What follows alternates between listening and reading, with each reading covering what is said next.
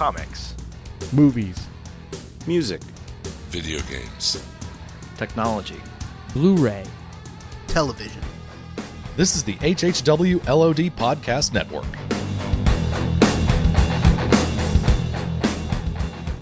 Today's podcast is brought to you by Audible.com. Get a free audiobook download at www.audibletrial.com/outnowpodcast. Over 150,000 titles to choose from for your Android, iPhone, Kindle, or MP3 player. This week on Out Now with Aaron and Abe, we're talking late summer indie films. How many indie films? Is it like 31 flavors of indie? That'd be amazing. Wait a minute, I forgot my introduction.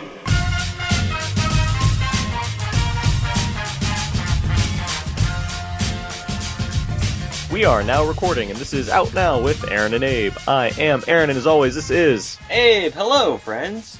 Out Now is a film podcast. Abe and I discussing new movies weekly. However, every now and then we like to have these special bonus episodes, whether it be one of our fun commentaries or something completely different. As Abe and I really fought this week, as I was all Dolphin Tale 2, and he was all No Good Deed. And the two, of course, canceled themselves out, so we figured, let's talk about something else different, because... honestly, neither of those seemed like a good idea. We did agree to disagree. Yeah, we did. So we're doing a what I'm calling a 2014's late summer indie showcase episode, where we're going to talk about some of the smaller films that might have come out towards the end of the summer, in kind of anticipation for movies to come out again next week and beyond that, because it's been a very slow late August and mid-September so far. Yeah. With that in mind. Joining us for this 2014 Late Summer Indie Showcase is probably a good acronym for that. This 2014 ELS. We have the senior editor for VeryAware.com wrapping up her meal of pasta and impressions. It's Courtney Howard. Hello, everybody. And from Things I Know About the Movies, sad he missed out on this year's summer gamble, it's Adam Gentry. Hey. Adam, it's been a while since you've been on this podcast. Has been a while. I'm thrilled to be back. It's just great to finally have some schedules that line up and be a chance to spend time with you fine folks. No, we were punishing you. Yeah, it's over. You will go to the corner of shame. We're over it. You're dodging us. Yeah. The corner of shame. And Courtney, glad to have you back as well. Yeah, thanks for having me back. How are you doing? I'm good. Good. Ready to talk film. Great. All right, let's get some announcement show note stuff out of the way here. New commentary is up. By the time this podcast is up, it will definitely be up. We, of course, recorded a commentary track for Sleepy Hollow, the Tim Burton film from '99, which is both because why not, and because of the tie-in to the other podcast that I host, the Ichabod Cranecast, which covers the show Sleepy Hollow, which begins back again in about a week, about the next Monday the 22nd. So yeah, if you feel like people love listening to our commentaries, so feel free to, I'm sure you guys will like this one just as well too. A lot of fun talking Sleepy Hollow, Johnny Depp, and Ricci, and of course Casper Van Dien, Johnny Rico himself. What else? iTunes reviews and ratings, good to get those. Helps out our show, helps other people find our show. It's easy to do. You just log on to iTunes, you look on Out Now with Aaron and Abe, and you write up a quick little review, like a sentence or so, or maybe give us a star rating, either or, and it's just very helpful. Right, Abe? Yeah. I'm patting myself on the back to pat you guys on the back for thanking you for writing a review. I like to see what that looked like, because you're in like a closet patting yourself on the back while like talking. I still feel like that's really creepy. I mean, just wow. That Abe records in a closet? Wow. No, that he's patting himself on the back in a closet. Ah, yeah, that is pretty weird. It's got clothing in here. It absorbs the sound. I'm cool with the closet. It's just the echo. activities inside the closet that are a little bit suspect. I feel like there's worse things you can do in a closet. Exactly. Key to that. This is like the gateway, though. Yeah, patting yourself in the back. First it's podcasting, then it's... I better get the hell out of this closet, then. It's a gateway activity to worse things. Oh, God. Did we just bully you out of the closet? Oh, no. I'm like Tom Cruise. I've His never been in wallpaper the is Tom closet. Cruise and John Travolta just looking at giving thumbs ups. So. Let's move on. Let's get to know everybody. Each week we ask each other a few questions, try to set the tone for the podcast, and better get to know everybody. Little off. It'll sound amazing in editing, I'll tell you that. All right, so I'm going to start this one off, Abe. Okay. Favorite Steve Coogan role? I like Steve Coogan. I think he's done a number of things that I've liked quite a bit. Do you guys have a favorite Steve Coogan role? Real estate agent, Casper. Really? It's the first thing that came to my mind. He's the real estate agent in Casper? He's the one that figures out that there's like something hidden in the house. Are you sure that's not Eric Idle? Is it really Eric? I'm pretty sure it's Eric Idle. Mainly because it's like 10 years ago, so it's like, Steve Coogan right. being Casper. But to be fair, I mean, they look a little bit alike. I know, I see it. I see where you're coming from on that. My bad. Sorry, Steve Coogan. My favorite would have to be the role he plays in the film we're going to talk about, The Trip to Italy. I think he's fantastic. As himself. Exactly. And the artist formerly known as Steve Coogan. In quotation marks himself. Welcome, love symbol Coogan. I don't really have a favorite Steve Coogan role. I did just watch the Alan Partridge movie last night, but I think some of the stuff works and some of it doesn't. But he's generally a funny guy. And he was good in a dramatic role in Philomena last year, or Philomania. Yeah. Or however you want to call it. That's the only way I refer to it. Philomania. Abe, do you have a better guess now? I want to say Hamlet 2. Hamlet 2! The drama Nice. teacher of Hamlet 2. Rock me, sexy Jesus. He has a small role in The Loop, a movie that I love, and he's in it for maybe 5 minutes, but he's absolutely kills it in that 5 minutes, which makes me laugh a ton. And yeah, I agree, Adam. I think his self role. Actually, I mean, everything he does with Michael Winterbottom, I really enjoy. I really like him in 24-Hour Party People. I think he's amazing in that movie. So. No, it's one of those actors that you really wish were bigger in America. That really had a chance to just showcase his range instead of just only having these great roles in British films. He's kind of the oasis of modern British actors. He's the oasis of modern British actors. Never made it in America. Champagne Cheese for Nova. Alright, my question for you guys is there a band that you really, really like with sounds that you don't think that other people would really, really like? I could say my friends' bands from high school. Let me think about that question. Let's see. Bands that that you really, really like that are just you don't think that, everybody's ready for them yet. It's kind of like Marty McFly. You mean like up-and-coming bands? Or just one that is, band that has really that's already present. Sounds. But it's just, you really enjoy their music, but, Courtney might not enjoy it when you give her a CD. Or you can understand why just people in general wouldn't love this band. Gotcha. Yeah. It's like in Juno when she's just like, yeah, listen to the second album, it's just noise. I really love U2 and Coldplay, and a lot of people don't. But I have just always thought that their respective music was just the best. And I mean, I've just been so excited this last week with the new U2 album and whatnot, and it's just, I understand when Bono climbed down everyone's virtual chimneys and shoved a new album on their computer. Exactly, it's true, but at the same time, I mean, I just was so excited by it and whatnot. So yeah, I love that kind of stadium rock and roll, kind of epic thing, and even though a lot of people don't. That'd be my pick. Yeah. I don't really have one, I don't think, because not that I listen to popular music, but I don't know. I think everybody should like what I like musically. But I don't really have one. I know people find Jack White to be exhausting, and I'm sure he is, but Lazaretto is really good. That's his latest. And if you're a vinyl collector like I am, you'll appreciate how much thought and work he put into creating the actual vinyl record.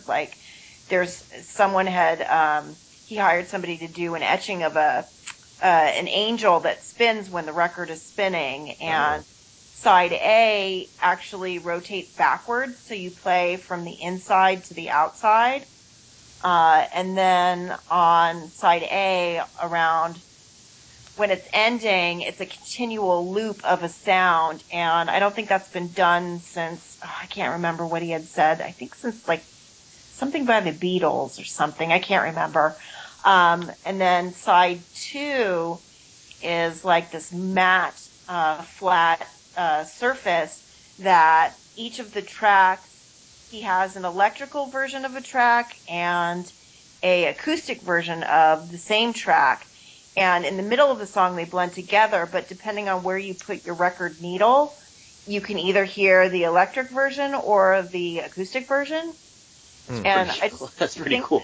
it's like totally genius. And I had to watch a video, like it's a 9-minute video of how to play a record, but it was totally worth my time in watching.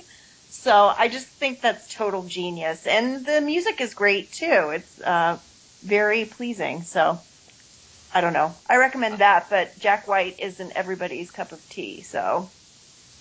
I'm gonna go out and find a record player and that album on vinyl just to experience what you've experienced. It is really worth it. It's $30 and it was worth every penny. It's these hard-hitting film topics that really keep this podcast going. That's what I always say. Abe, you're a huge Skrillex fan, right? You can just not get enough. No. That's your answer to this question? You're My just, answer to this question would be Zach Brown Band. Not everybody likes Zach country. Brown Band, okay. It's just, some people are like, hey, why are you listening to that? It's like, why not? It's good music. I can say I have no real problem with dubstep. Like, it doesn't bother me. Like, it gets, I was like, all right, beats dropped, yay.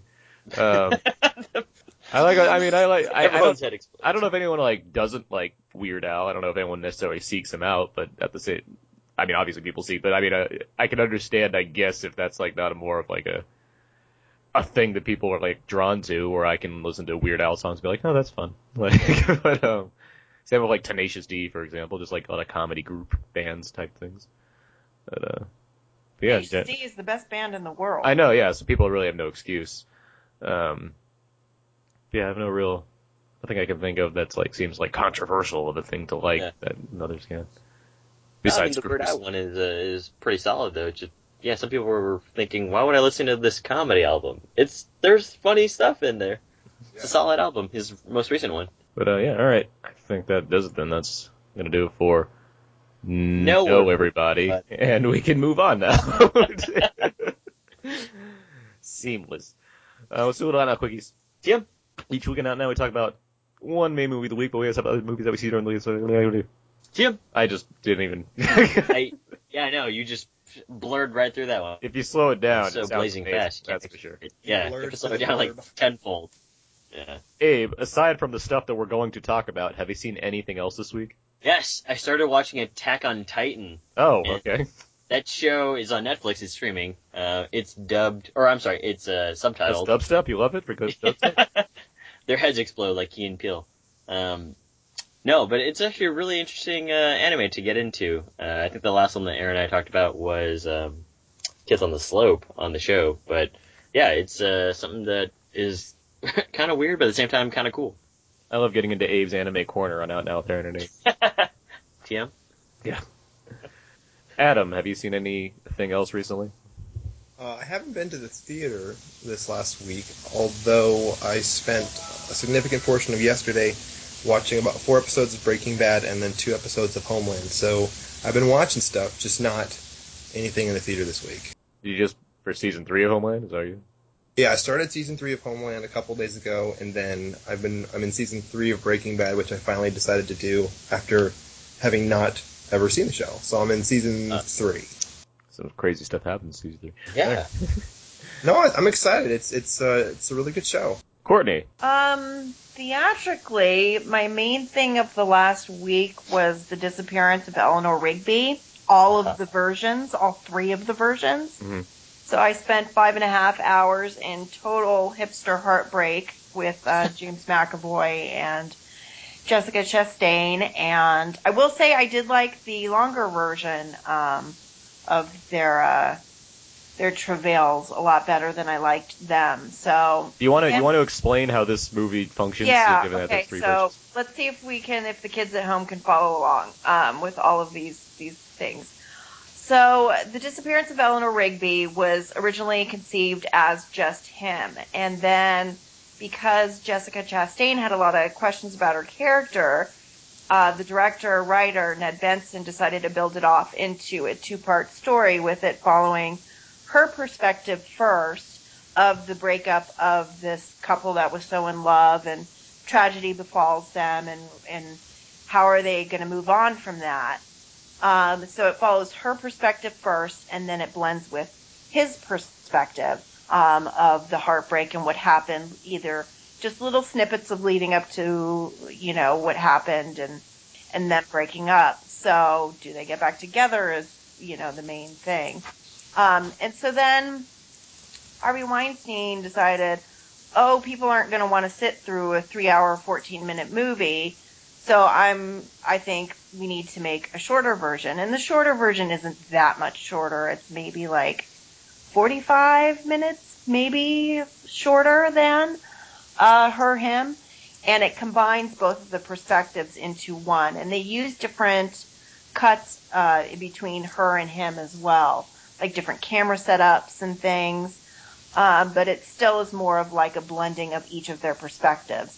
And I don't think that works nearly as well. I would rather spend more time with them individually and getting to know their relationship and stuff on their own, like each of their own personal terms, rather than together. Them left me a little cold, but Them just came out on Friday, and the Her, Him version comes out October 10th, I think it is.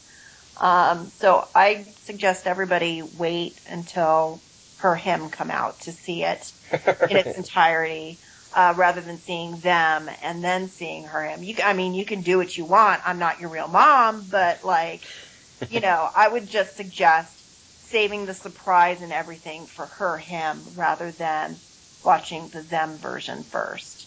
But you're everyone's favorite podcast mom. Yes.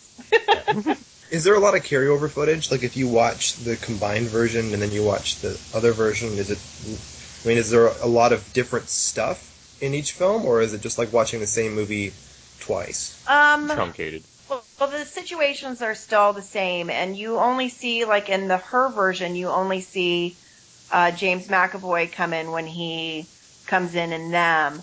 But there's a lot more stuff built out with Her, because obviously when he's not around, she's still doing things independent of him. So, like, it's got another scene with her and her friends, and, like, her friends not being able to say the right thing around her because of this tragedy. And there's more stuff with her and her sister that's in Her, that's not in Them. And then with him, with the Him version, there's more stuff with him and his dad, which is like the best part of Them, I felt.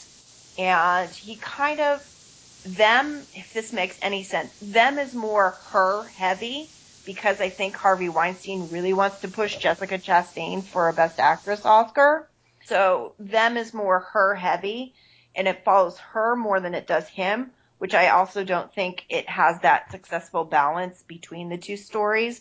Whereas in Her, Him, obviously you do get a really nice balance between the two stories. If that makes any sense. That's a lot of articles. That's what I've determined in all this. It's a lot of pronouns there. Yes. Yeah. So, But it's my if you best listen way- closely, you can follow it.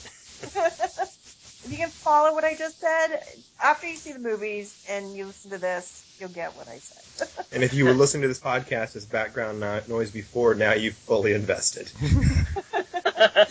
I saw The Drop.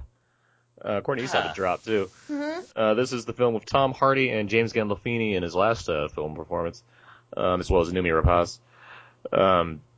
It's okay. I refer to it more as About a Dog, because it's a better title than The Drop. Yeah. But basically Tom Hardy's like a bartender in Brooklyn. The bar that he and Gandolfini work at is kind of a front for gangster money drop sites. And while you think that would be the main plot of the story, given that it's called The Drop, it's really about a dog. It's about this dog that Tom Hardy finds in Noomi Rapace's trash can, as you do. And he begins to take care of it. And things escalate from there, just based on people that certain other people are associated with. And it's decent. It's based off a Dennis Lehane short story. Dennis Lehane, who did like Mystic River and Shutter Island. The Town, yeah. Gone, Baby, Gone. Gone, Baby, Gone. The best of those movies I just mentioned. It's okay like character crime drama movie. It's a little all over the place given the number of things that are happening in it. Again, given that it's called The Drop, but it's not really about the drop necessarily. It's like, all right. Well, did they take time out to show you that Tom Hardy actually goes to buy dog food and then feeds the dog? Well, I've been telling you, it's mainly about the dog, so yes. Okay. It's much more about the dog. I'm excited to finally have a film in which a bar is a front for illegal activity. It's a first, I know. Yeah, that's the one thing the movie has going for it. But I mean, yeah, Hardy is good. He once again does another accent. So plenty of things for him to be, impersonated with between this and Locke and Dark Knight Rises and Bronson. And Gandolfini he's good in it. It's a shame that you just can't see more of him being always reliable. But there you have it. And so that's The Drop, which was like one of the other releases this week. And with that, so that was on our quickies. Jim? Let's move on now into our series of main reviews, where we're going to talk about a number of smaller art house, indie, whatever fare that's come out in recent months. Amazing movies. Amazing movies. All right, so let's first up, let's talk about the trip to Italy. Steve, it's Rob. Oh, hey. Listen, the Observer wants us to do more restaurant reviews. Really? But this time in Italy, and they'll fly you to Europe. Well, first class. It just feels odd doing something for a second time. They go and make another. It's okay, it's just doing an impersonation. This is the ideal place for a romantic evening. You know I'm not a homosexual, don't you? If romance should occur, we'll deal with it as it happens. Who plays you? Play myself. You could have Jude Law. He hasn't aged like you and I. Well, he's balding. Yeah, but he's got that face, he doesn't. He's got that really young, bald look. This is the follow-up film to The Trip, which stars Steve Coogan and Rob Brydon as versions of themselves, where they have been tasked to go onto a restaurant tour in a certain area. In the first film, it was in just the northern England area, correct? Mm-hmm. Yeah. And in this film, they have obviously gone to Italy, where they are once again tasked to go to various restaurants and do a kind of a restaurant tour, while at the same time, as they're playing themselves, they basically bicker, have conversations, and try to outdo each other in the impressions department. So yeah, with all that said, I know Abe is the only person of the four of us that have not seen this movie. Am I correct? I believe so. Come on, Abe. I'll ask pointed questions, though. So with that in mind, let's go start with Adam. Adam, I believe you saw this movie back in Sundance, correct? I did. I was really lucky. It was quite a trip to figure out how to get to see this movie. Hey, now. Unfortunately, because I had some other movies that I was supposed to watch during that time, but got to a point where I couldn't miss the film. So I was able to move some things around. I saw a horrible movie called Drunk Town's Finest the day before that I was supposed to see during the trip, and then was able to go. I absolutely adore this movie. It is currently the best narrative film I've seen all year.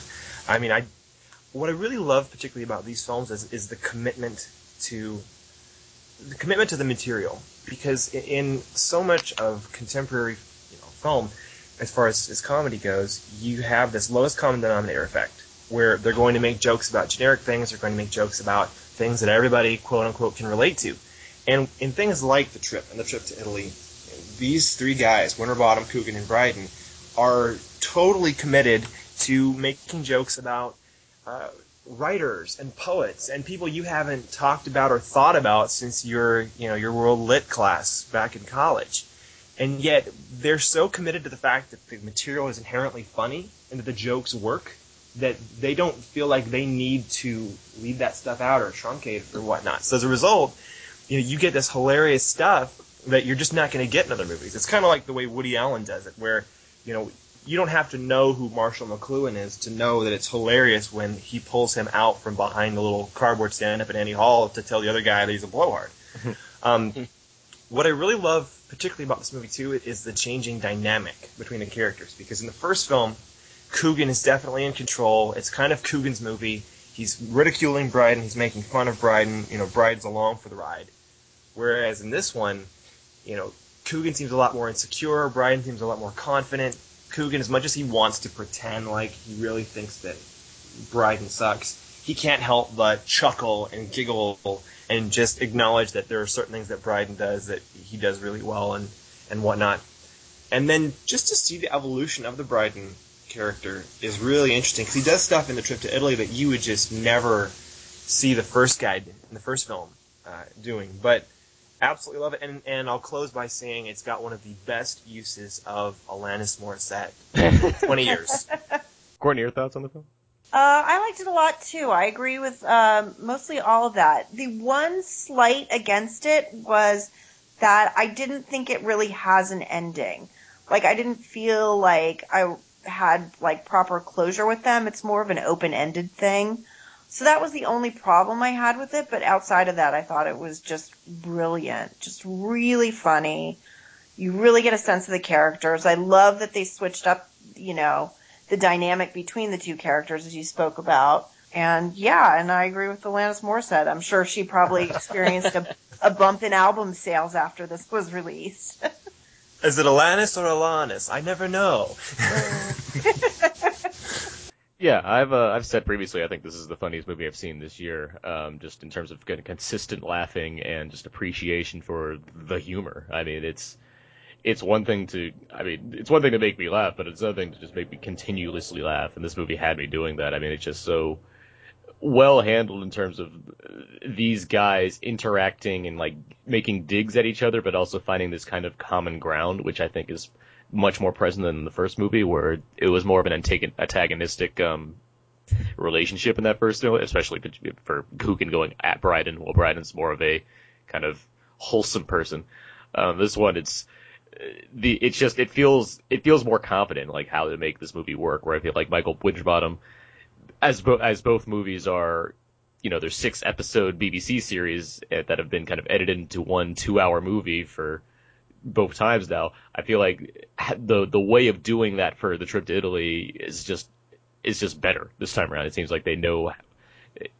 I don't know if the filming experience was easier, or they had a better idea of how to kind of shape the characters this time around. But whatever that was, the results are this. It's not tighter, or it's because I think it's like about the same length as the first movie. But I mean, it just feels more accomplished this time around. And I feel like Adam, you mentioned that like Bryden has kind of more of a character to work with this time, and I think that's true. I think he has an arc to work with. Coogan, to an extent, does too. It's more of just how he deals. It's not as much of an arc as much as it is a kind of a thing occurring with his character involving like it's very his much family. role reversal, I think, as far as between the two films. Where in the first film, Coogan is just sort of this very much, he's kind of self-centered. He's in for himself.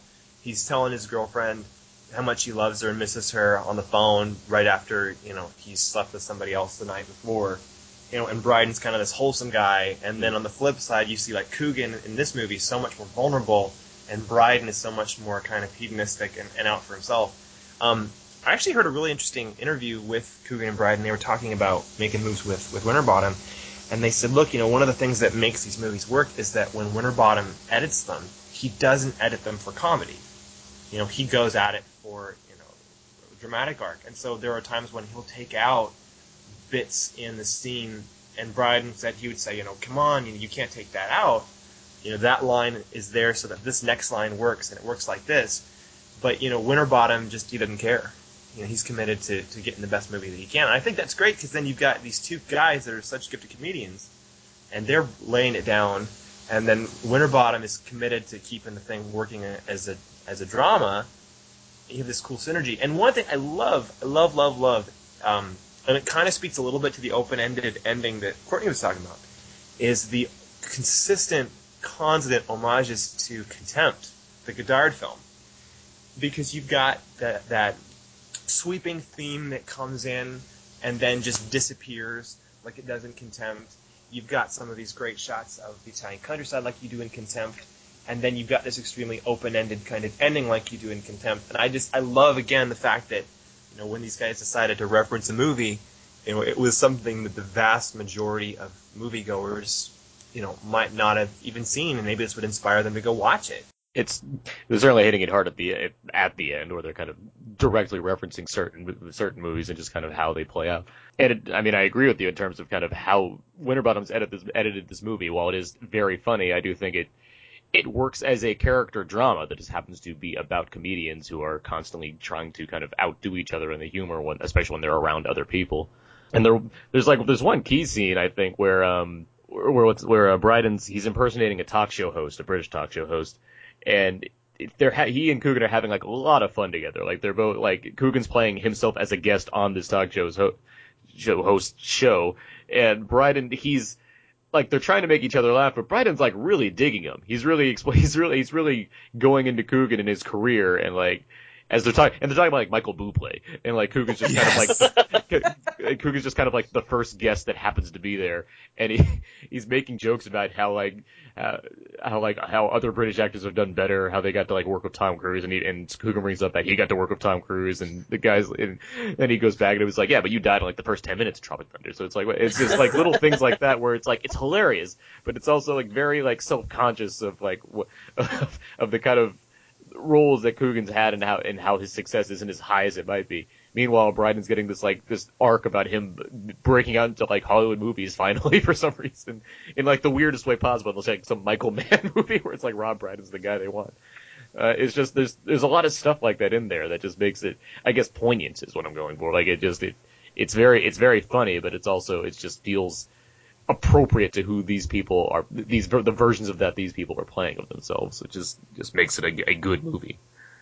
I'd also like to add that I've never been so frustrated after seeing a movie about food where I can't go out and find anything comparable to satiate my taste after seeing this movie, just because the pasta is so fresh and they're right by the sea, so they're getting fresh seafood. And like my mouth is watering just even thinking back to some of the things that they were eating. And I was going, oh my gosh, I mean, we have a few good restaurants here in LA, but nothing comparable to, the food in Italy. So, I mean, I saw Euro Dreams of Sushi and I was starving after, but at least I know the good sushi restaurants here to go to and get something, at least, something that will help satiate my taste, but not with the trip to Italy. So I'm still frustrated that I can't get anything like that in LA. That's one thing when you watch the first film again, because my sister hadn't seen either, so I took her to see Trip to Italy, and she loved it. So then we watched the trip, and it's so funny because when you watch the trip, you don't come away nearly as hungry as you do after Trip to Italy. Like with Trip to Italy, you just want to leave that theater and chow. Totally. Yeah, certainly a lot of good food shots in this movie, much like Chef. A lot of ways to get the appetite going, which is I guess it's not emphasized, like it's certainly there because they're giving you literally shots of the chefs making this food and everything and bringing it out and putting some very romanticized camera angles on the food that they're about to eat. But yeah, it just goes well with this movie, I guess, just because I just really like this movie overall. Another significant improvement for Trip to Italy over the trip, Steve Coogan's haircut. Yeah. Oh yeah. Yes.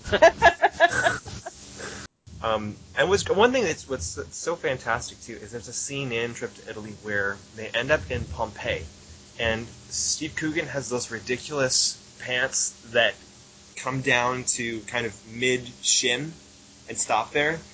They're like crop pants for women. Oh, and the or capri pants. Capri pants, yes. Well, but I think don't capris technically, at least for women, they stop around the knee, right? They don't, or is it a wider description than I'm thinking? I think they're like mid-shin, I guess, maybe. But I love that Bryden does the small man in a box with a man in a box in Pompeii. Yeah. It's amazing. Mm-hmm. Oh. They're talking about the sandals. Those ridiculous sandals. Oh yeah, My favorite comedy bit was when Bryden was talking about the word kumquat. Oh yes. And Coogan was just utterly disgusted with the jokes that were coming out of his mouth. I still laugh like so hard I'm crying when I describe that scene to people. I love Bryden's his Hugh Grant.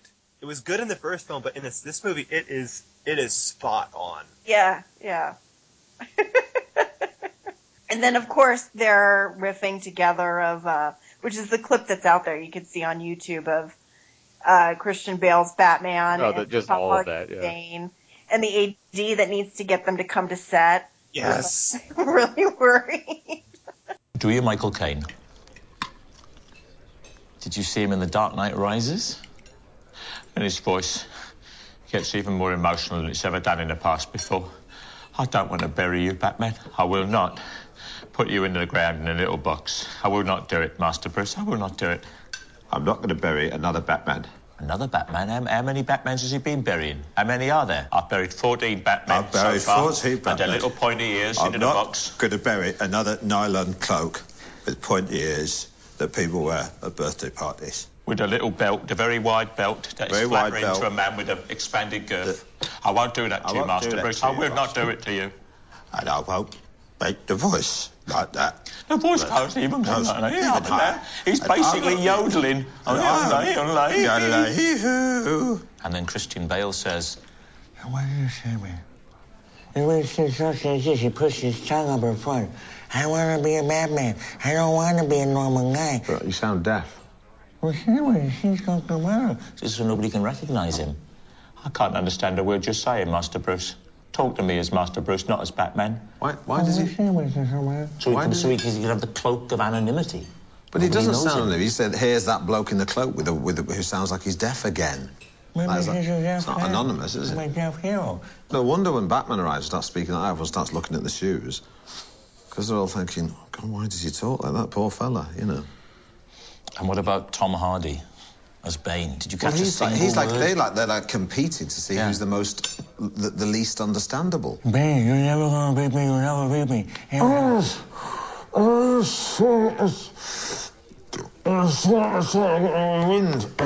Take off your mask, love. I can't catch a word you're saying. Funny thing is, like, when you hear Brad do Christian Bale, like, in one way, it doesn't sound anything like Christian Bale. And in the other way, you can totally hear Christian Bale. It's the weirdest impression. One of my favorite lines is, I don't want to bury another Batman. And then Brian goes, well, how many Batmans has he been buried? He's like, I've buried 14 Batmans, and I will not bury another nylon cloak. I'm surprised the camera operator, or even Winterbottom, if he was operating camera, I don't know who was, but that the camera stayed still. I know everybody's a professional on set, but the fact that the camera stayed still and didn't start shaking because the camera operator was laughing. There's a great thing in that scene, too, because at the very beginning of that scene, they talk about the very notion of going on this second trip. So they're really it's this kind of meta conversation about the film itself, where they acknowledge that it's kind of ridiculous and whatever. But I just love the fact that they don't. They're coming right out and saying, look, this is exactly the same kind of movie as you had before, and deal with it. And I love that. I would watch Trip to anywhere with these guys. It's just if they can keep this up. I hope they keep it up. I would gladly watch more. Well, we were thinking the trip to Anaheim where they go to Roscoe's would be fun. We could hear them talk about chicken and waffles. So let's move on now. That was the trip to Italy, which is in limited release now. Some places can find it, I'm sure. I guess it's hard. Let's move on to Frank. I say tell everyone everything. Why cover anything up? Right? How to describe Frank? 1, 2, 3, 4! Well, there's the head, of course. He never takes it off. You think it's weird? Would it help if I said my facial expressions out loud? Welcoming smile. Delighted look. Well, what goes on inside the head inside that head? I find this inspiring. Is music. Something is pressing something is! Frank, people should know about you. You should be famous. Flattered grin, followed by a bashful half smile. Stop saying your facial expressions out loud. It's extremely annoying. This is the film starring Michael Fassbender as a lead singer in a obscure indie rock group where he, as Frank, wears a giant papier-mâché head that he never takes off, and he and the band, which also consists of Maggie Gyllenhaal as the theremin player, one of the most quintessential instruments in any band. That group is joined by Domhnall Gleeson's character, who is a aspiring keyboardist that gets the chance of a lifetime to join Frank and his band. The Snell, there's very few vowels in their band name, so I can't really pronounce it. It's very difficult to pronounce. Yes. Who has not seen Frank? Me. Just Adam. Is that correct? Yeah. Correct. Okay. So if that's it, then I'll start with Abe, since you haven't said much. Yeah. What do you think of Frank? I thought Frank was it's a very interesting film. It's kind of quirky, and I enjoyed it quite a bit, actually. One of the things I really enjoyed about it is its unique approach to music and what people would consider music, hence my question earlier. And the more that I watched the film, the more that I engaged in their particular style of music. I thought, wow, they've got some gems there. even though it's kind of just this cacophonous mix of instruments going around and maybe some strange things that Frank says. But it's also this kind of a bummer of a film, just because when you realize what Domhnall Gleeson's character, he's this, aspiring musician slash office worker and social media light fellow, and he's trying to make some stuff work, but ultimately it kind of blows up in his face, and that part is really where the movie takes this dramatic turn, which I also enjoyed immensely, primarily because Michael Fassbender is amazing when he has some moments of really huge character introspection. I also thought the cinematography was actually really well done. But for the most part, I really enjoyed this movie just because it was very different. It's kind of quirky, and it's definitely not for everybody. But when you get down to it, it's pretty cool movie that everyone should go see. Courtney? Yeah, I liked it a lot. When I saw it at right before LA Film Festival because it was playing there, and I wasn't sure what to expect exactly. And I thought it was a crime that they covered up my Fosse's face, Fosse's face. But it actually works, and it's funny because maybe about, I don't know, after 20 minutes of him making his appearance, I forgot that we aren't even seeing his face. Like, that papier-mâché head just kind of, like, is the character. And Fassbender is able to do his performance through the mannerisms. And when they have the songs that they do, it's funny because I would not consider that music. But then it does, like you were saying, become very appealing. And then when he does have to... when Domhnall kind of like pushes him to do something more commercial, you can kind of feel the pain in him when he's got to construct his most, I can't remember what he called it, his most like favorite song ever, or the most popular song ever, and it's Coke, lipstick, and it's all upbeat. You can feel this pain in his voice when he's got to sing upbeat. Here it is, my most likable song ever. Coca-Cola, lipstick ring, go dance all night, kiss me, just kiss me, Nefertiti. This is your most likable song ever? Yeah. People will love it. It all kind of works, and I even think that the darker tones had an interesting balance in there, because there's still, like, even aside to the character of Frank, like, there's still other little poignant, sad, really sad, terrible, tragic moments in this too.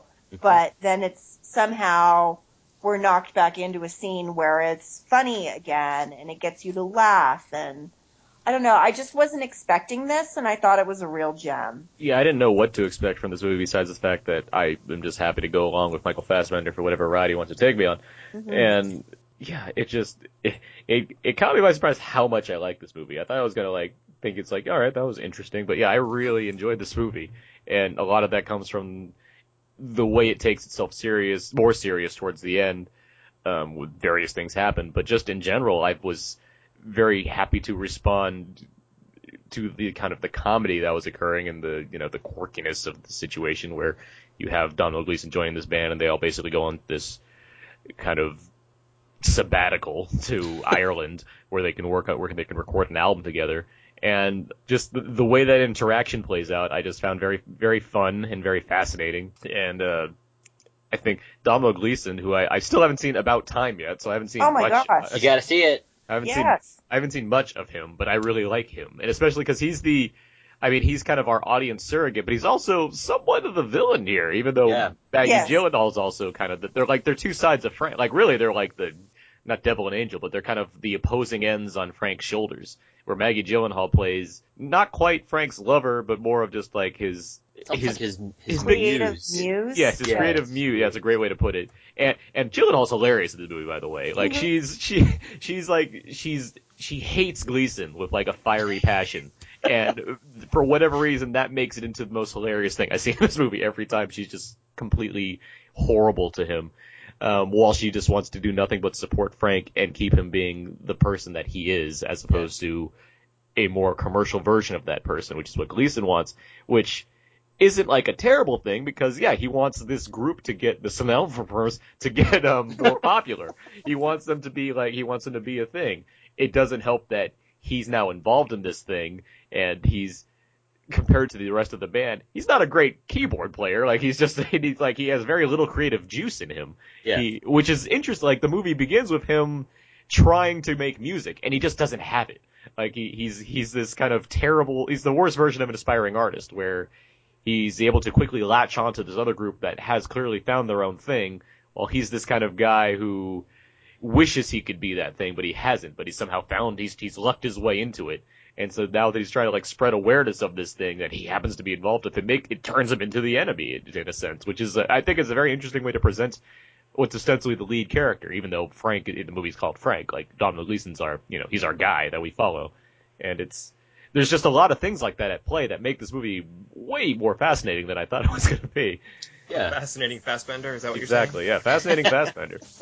And just to jump on what Courtney was saying, I think, 20 minutes later into the movie, you kind of forget that Michael Fassbender has this papier-mâché head on his head, and he just becomes a character. And I kind of just really dug that about it, too, which is, I didn't really care as much anymore about, what does he look like, or, what's going on here. And then when it does hit that kind of emotional, high-tone beat, you do get this better sense of it. And that part was a bummer. It's not even, like, surprising, like, in terms of, like, what's going on with him. Like, I wouldn't say I was surprised by this thing. It's more of and I wouldn't say, like, inevitable, but it's more of a reveal of something that makes sense to you. Yeah, I'm not saying that I was surprised by it. It's just more of, when it does occur, I'm glad that they delve into it, because they kind of hint at it throughout the movie, and then they kind of just give you some more insight into it. But it's not like, a terrible thing that is going to hold back anybody for a certain amount of time. It's just something that they have to explain, and I'm glad that they did explain it. And again, when he's singing with his fists clenched, I was like, Michael Fassbender, jeez, yes, you are the man. Once again, you've proven yourself to be this beautiful dramatic actor, and I will, like what Aaron said, I will go on any ride that you take me on. And then they have there's a song that plays basically towards the end and over the credits that was performed on Stephen Colbert, and that's available on iTunes, which I've listened to a ton. I feel like it's currently very high in the play count on my iTunes, because I keep listening to that song. It's quite good. What's the song called? It is called I Love You All, I believe. Mm-hmm. Yeah. It's beautifully composed, because Frank is a true artist. He just makes music out of everything. Whereas Domhnall Gleeson, he's like, I've got this great song. La, la, la, la. It's like, no. I love that sign there, that point where Frank's just like, music! I Love You All featuring Michael Fassbender by the Cineververse. Reminds me of Cloudy with the Chance of Meatballs. Oh, that's different. That's the someone else. Yeah. Both acronyms that are difficult to pronounce. All I would like to say is Chiwetel Ejiofor. There you go. He has plenty of vowels. Chiwetel Ejiofor, he's a national treasure, even though he's from England, and that's besides the point. So, there you go. His name is much easier to say and spell, and even Quvenzhané Wallis, too. I'm just excited to see Aaron struggle to pronounce something. That's all. I didn't struggle to pronounce something. It's called the Cineververse. What are you talking about? They even pronounced it a couple times in the movie. And lastly, Maggie Gyllenhaal. I love how she actually telegraphs what she's going to do to Domhnall Gleeson's character. It's like, somebody needs to punch you in the face. And then, 2 scenes later, it's just her punching him in the face. I just want to emphasize, it's a great movie about kind of that kind of indie art scene, that kind of modern art stuff. This movie could easily apply to not just like rock music or whatever. It could apply to any kind of modern art setting, and even like something like wearing a giant papier-mâché head could replace any kind of, not disability or anything, but like any kind of thing that separates a character from other people, and it plays that well without kind of overemphasizing certain aspects of it. Yeah. But yeah, I really like Frank. Check it out. It's on VOD. Oh yeah, it is on. It's currently on VOD. Yes. All right then, let's move on to the next movie. Let's go on to The Congress. You had it all, Robin. A movie queen at 24. And you slammed all the open doors, crushed all the dreams. But then Aaron's condition started going downhill. eventually he will be completely blind.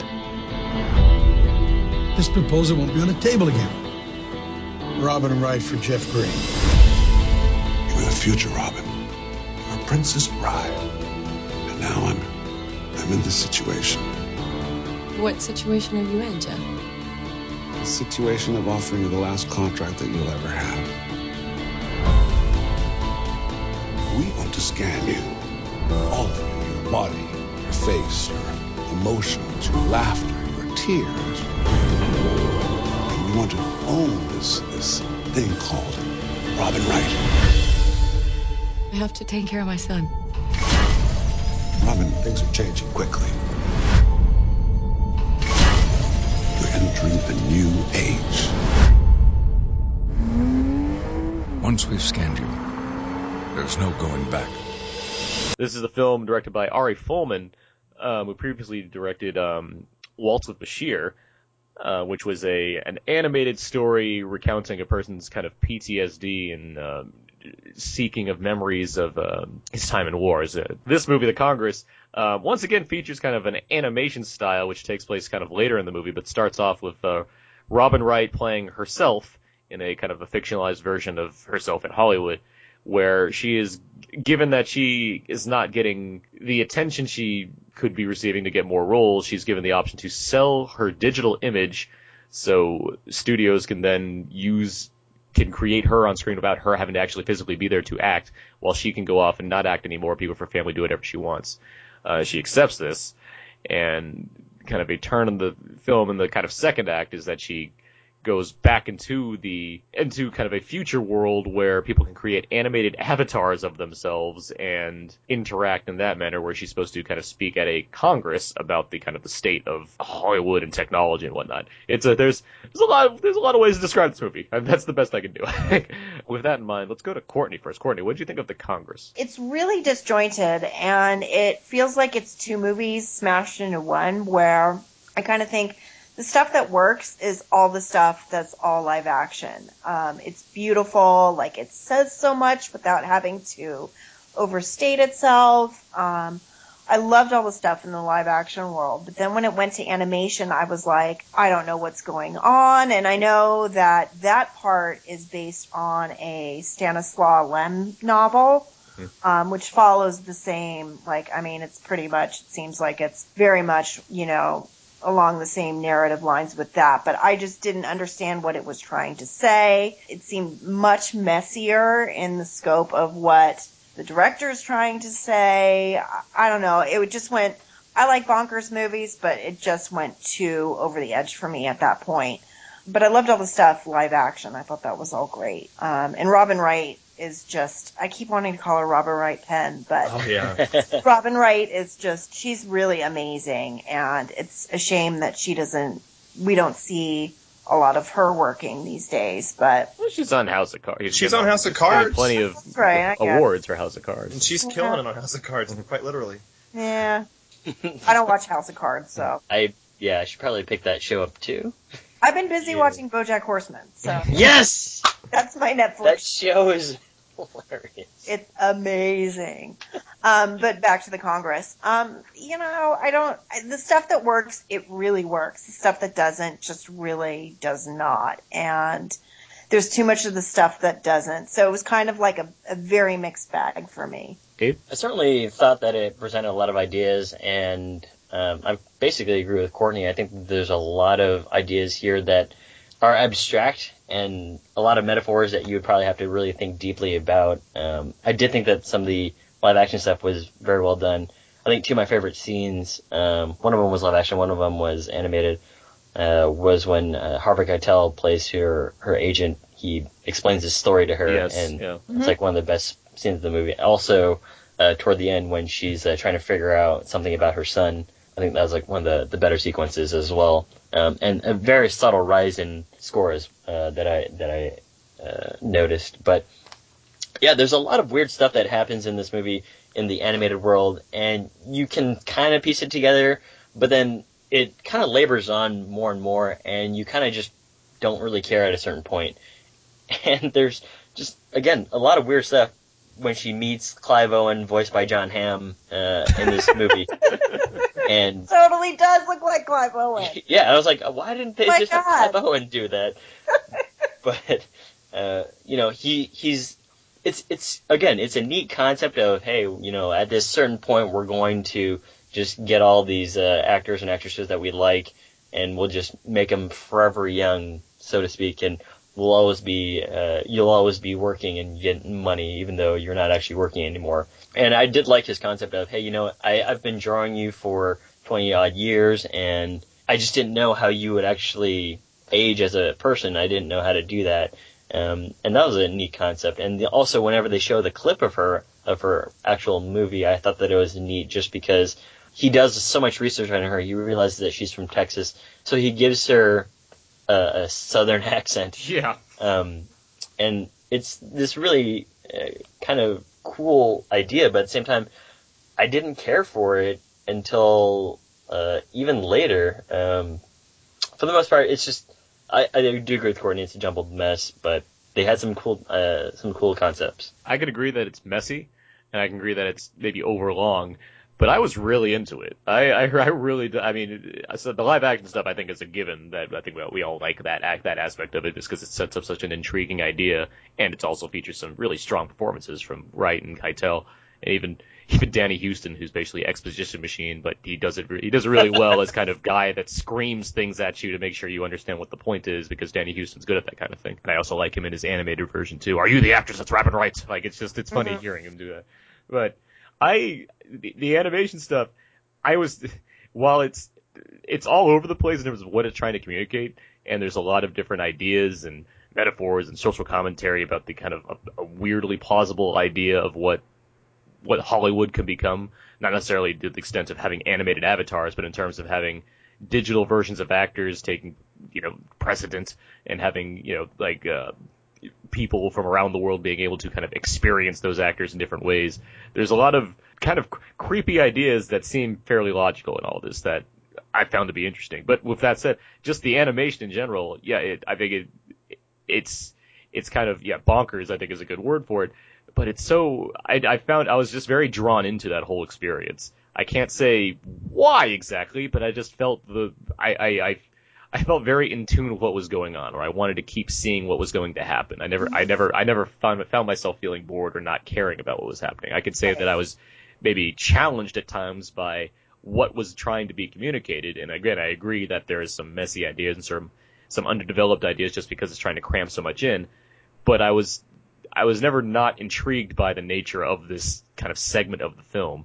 It just kept me going throughout it. And I love seeing the kind of the world that was being shown off, given the kind of changes in tone from satirical to more heavy dramatic stuff, which I thought led well into when the film kind of breaks away again towards the third act, when there's kind of another kind of an exit from one world to another, and the way you kind of see characters interact with each other at that point. I'm thinking of Paul Giamatti, who's in this film at this point, where you see him towards the beginning and then you see him towards the end, and there's kind of a reaction when you see him again, where I really like that. I thought there was just really some really nice, poignant things about kind of how we get to see these characters throughout this film that has, drastically different filmmaking methods being applied to them. Yeah, I mean, I totally agree. It is not boring at all, and it actually took me, I saw it at AFI Fest last year, and it took me 8 months to write my review, just because I was still thinking about it, and I had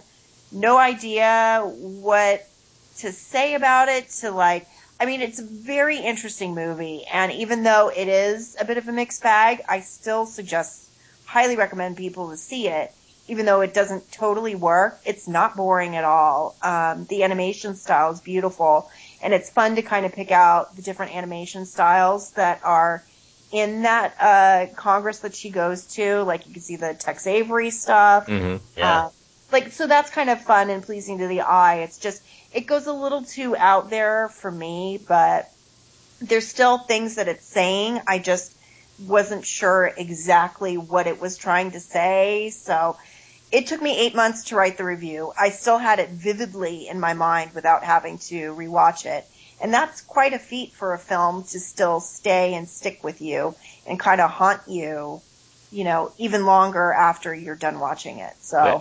I watched it twice in like a 36-hour period because it just stuck in my mind. It's like, I need to watch this again. So it's like I just sat down and watched it completely. And not because I didn't like it the first time, or not because I had any specific opinion on it the first time. It's just more of, I felt like I needed to make sure I kind of had an understanding of where I wanted to come from when discussing this film and when writing about this film, because it did kind of haunt me, I guess, for a way. And in a good way. I mean, it's just something that kept me very just entranced by what was being shown to me on the screen. Adam, are you there? Yep. Question for you. Did you see Waltz with Bashir? I never did. I saw... No, never mind. I was thinking of Persepolis. I was going to say I saw her follow-up film, but no, I have not seen Waltz with Bashir. Okay, well, one thing. That's a really good movie. How about Synecdoche, New York? I have seen Synecdoche, New York. I still have no idea what to make of that film, and I saw it when it was out in theaters. That's the kind of exact film I kept thinking of when thinking of like films that associate to the Congress. I feel like there's a lot in common between those two films. I know a lot of people love Synecdoche, New York. Roger Ebert said it was the best film of the first decade of the new century. I still think it's an example of Charlie Kaufman really needing somebody else to help him filter his own ideas, because I think, it was sort of Kaufman on roids, and it was just not nearly as cohesive as I think it could have been. And yeah, I don't feel a lot of the resonance from that film that I think a lot of people are supposed to. But if the Congress is like that, I don't know if I feel more excited or less excited. I wouldn't say it's like that, just like that's a film that it seemed to remind me of quite a bit. There's even another film actually called Cold Souls with Paul Giamatti, actually, which relates to the Congress as well, that also has a similar idea where Paul Giamatti's playing like a stage actor, or he's playing himself, but he's trying to do a stage performance, and to like better get into the character, he decides to go to the service where you can sell your soul, much like Bart Simpson did. And he goes through this, and it's just kind of things happen from there, and he eventually, of course, wants to get his soul back, as you want to do, just like Bart Simpson did. And it's an interesting film. Simpsons did it. That's what I'm saying.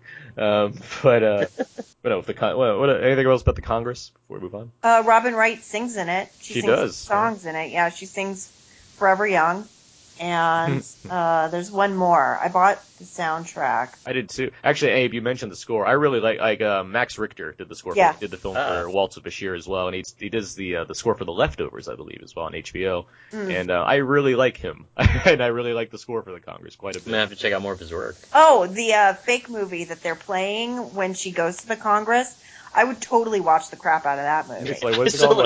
Robot, was it Rebel Robot like Robin? Rebel Robot Robin, yeah, something like that. RRR. Yeah. Yeah, I would totally watch that. Give me that movie right now. And I like, there's like a little, because they can't say Tom Cruise, but there's a little scene involving like a person that's Tom Cruise, clearly, because he's wearing like his Maverick jacket and his glasses, and he has this big smile. And they have this conversation where he explodes, because he's like, he and Robin Wright are like the only two that are like, that went through this process and are still around in the future. And it's just, there's things like that throughout it that just kept keeping me involved, that I really liked. Yeah, and yeah, Abe, you mentioned that Harvey Keitel scene. That, again, I mentioned this on a previous podcast, but I think that's one of like my favorite scenes of like this year in terms of like just seeing a performance happen. I would have liked to see animated Harvey Keitel for that matter, though. We can't always get what we want.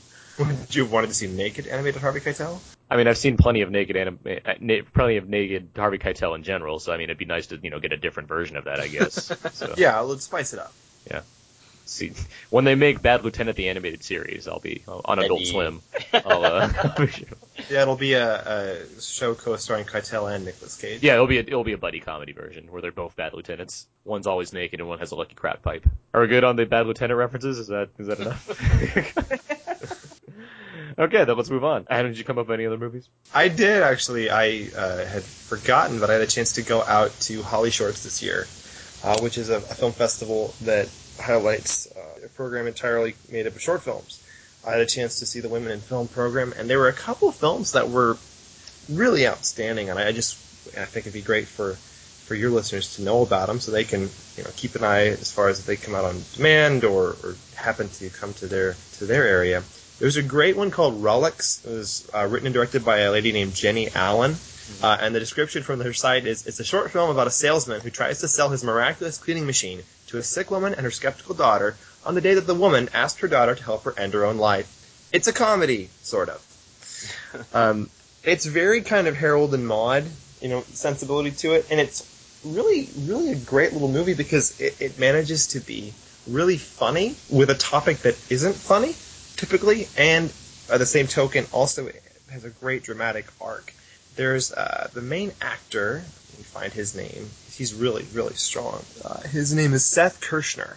And I think this guy's got a definite future if he can find the right roles. So that one was great. It's called Relics. Another one that I really enjoyed was called Nini, which was directed by Melissa Hickey, and it is about this Mexican border town, kind of told in flashback. There's a young girl who goes to protest street violence after the death of a young man on the street.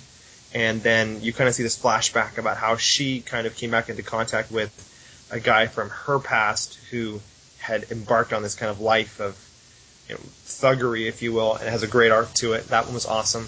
And then finally, there was a really sweet little movie called Little Whispers, The Vow, which was directed by Lena Rossler. I'm not sure how to pronounce her name. But it manages to be incredibly adorable about these two little girls are going to try to, when the eclipse happens, they're going to capture some sun rays and plant them so they can, I guess, have a little sun tree or something. And it's really sweet, really adorable, and then you get to the end, there's a little bit of a twist where you find out kind of what they're really talking about, what they're really doing, and that I thought was just great. So if you get a chance, look for a couple of shorts, Relics, Nini, spelled N-I-N-I, and The Vow, or Little Whispers, The Vow. Cool, thank you for that. Abe, is there any other movies that you might want to bring up? That I'd want people to go see? That you want to bring up that relate to this podcast? No, I haven't really seen as many indies this past summer, which is a bummer. I'm just narrowing it down because I know Courtney's seen plenty. Courtney, did you see Life of Crime? Yes, I did. I didn't love it. I don't really recommend people to go see it because it exists already in a better form called Ruthless People. But I did love The Skeleton Twins. I don't know if any of you guys saw that. I have not seen that yet, no. I haven't seen it yet. It's I was really at Sundance, but great. I missed it. Yeah, it's really great. Bill Hader and Kristen Wiig are just perfect. I can't picture any other two people playing the role of brother and sister, and that's a great one. I recommend people to go see if they can find it playing, because I think it's limited release. And I'm kind of shocked it's not VOD either, because I think it would do really, really well on VOD. I wish it was just a regular release movie. I mean, you have Bill Hader and Kristen Wiig in a comedy drama type movie. I mean, it seems like, people would want to see that, but no, it's indie. It's a sad state of affairs. Plus, again, it's the same problem that we run into with all these kinds of films. That there's this vicious cycle where indie movies don't sell. Okay, why don't they sell? Well, they don't get ad money. Well, why don't they get ad money? Because they don't sell. And so then you have these great movies that, we're talking about on this podcast that people may or may not be able to find in Tupelo or wherever they might be listening. And it's just sad that they don't have a chance to really get to the audiences that they deserve. Mm-hmm. And it's weird just because the VOD model has been really great for companies like Magnolia and Magnet. It seems to be like the wave of the future as far as like how you get your movies and how they sell. And even Snowpiercer has done incredibly well on VOD. Like, I think it's gotten like a lot of the money that's come in, I think has been primarily through the VOD audience. So I'm kind of surprised that Skeleton Twins is not VOD, considering the company that does it, it's Lionsgate and Roadside Attractions, and all of their other films have also come out day and date with VOD and theatrical, but this one's just theatrical, and I don't know if it's maybe filmmaker prestige that they just wanted it to come out in theatrical, and they said all we can allow you is just limited release or what, but it's kind of a shame it kind of handicaps itself that way. But I don't know anything about the movie business, but that's what I've heard and that's what I've read as far as that's what I've noticed as far as VOD releases and such. But I just watch the movies and tell you if I like them or not. That's my job. The best job. I want to bring up another movie, because I know, Courtney, you are not a fan of it, but I was a big fan of it. That is Love is Strange. Word got out to the Archdiocese. You've all known this whole time that Ben and I have been living together. The decision is effective immediately. Now, we invited you all here today because, well, you're family. With my private lessons and Ben's pension, we need a place to stay. Why are we even talking about this? I'm the only one with the extra bedroom. No, it's not about that, Mindy. It's Poughkeepsie. I didn't have a very productive day. You know my favorite story of yours? It's the neighbors again? No, it's your uncle. Which one is your favorite? Well, they're only just now deciding to have dinner. Someone's just turned up with a bloody baby. Uncle Ben? My friend is here. We need to work on a school presentation, and there's nowhere else for us to. Who? That's so gay. He doesn't mean homosexual, Uncle Ben. He just means stupid. Hey, can I have some private time, please? When you live with people, you know them better than you care to. That is the film with John Lithgow and Alfred Molina, which I think is delightful, but you do not think as much. You want to go into that? No, because I really have a problem with even other films. Like, I liked Like Crazy. I thought it was okay, but I still don't understand why those two can't be together. I was not a fan of Like Crazy. Oh, come on. Shout out to my friend Drake Doremus. Come on. He's probably a good guy, but it's like, okay. Well, He no, does it's a good good job movie, as but there's actor. like some very, very, very, very stupid character decisions. With Yeah, what like, do you mean let's, I can't stay in the U.S.? Yeah, that's exactly it. It's like, let me purposely make my green card situation a living hell because of this stupid decision I made, as opposed to waiting for like a week. I really do like the movie, though. In a world where Anton Yelchin is just knocking, like, he's getting all the babes because he makes Like, chairs. Because he's an architect. Can't make chairs in London? I mean... Yeah, that too. Oh my god, don't even get me started with Like Crazy. It's a good trailer. It's a good movie. And that's how I felt about this, too, where it's like, they're so good together, and it felt like such a plot device to keep them apart, where they could be together if they went and lived anywhere else in the country. But there was even the scene with, I think it was their cousin Mindy or something, where she was like, you can come live with me in Poughkeepsie, and they were like, no.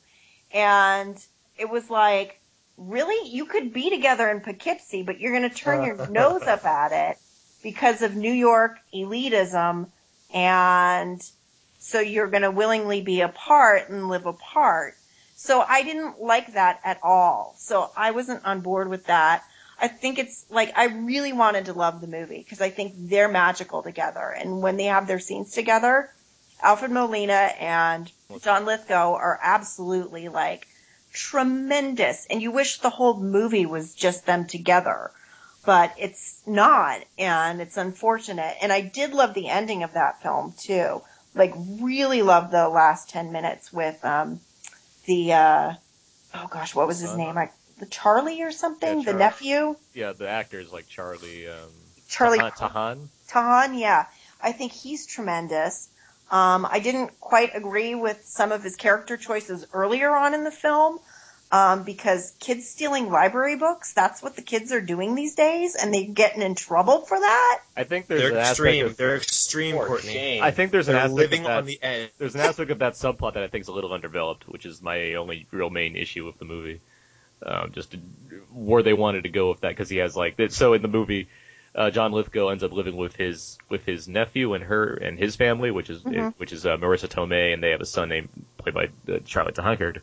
And that character, he has like, I guess he like was like kind of socially distant from people, and he managed to get a new friend, and his friend's like, he's from out of the country, and he's older than him, but they're always hanging out together. And he's supposed to be a bad influence on him. He's apparently supposed to be a bad influence on him, and it's suggested that there could be more going on between these two, but we don't exactly know what. I just feel like it didn't go. It didn't really give us it just kind of ends that without giving us much of a reveal as to what was really going on. Well, while you get some closure with the Charlie Tahan character. With that in mind, I wasn't displeased by the notion of keeping these two apart for a long time in the film. I didn't feel like it was contrived. I understood where they were coming from. I thought the film laid it out well enough where I didn't feel like it was just a device used to keep them apart. But I do agree that when they're together, it's amazing. Like, they have great chemistry together. I love that Alfred Molina and John Lithgow are both playing, well, they're playing real characters that are, you know, they're Lithgow and Molina, but they're not as much as I like John Lithgow and Alfred Molina when whatever they play, they're not overplaying it, which is, when someone like John Lithgow, you know what John Lithgow sounds like overplaying it. He won like 4 Emmys on Third Rock Under the Sun for overplaying things. Like he certainly, he can play broad if he wants to, but he's very understated here, and so is Molina. And I, separately or together, I really like seeing both of these actors just doing a great job in this film of just playing people.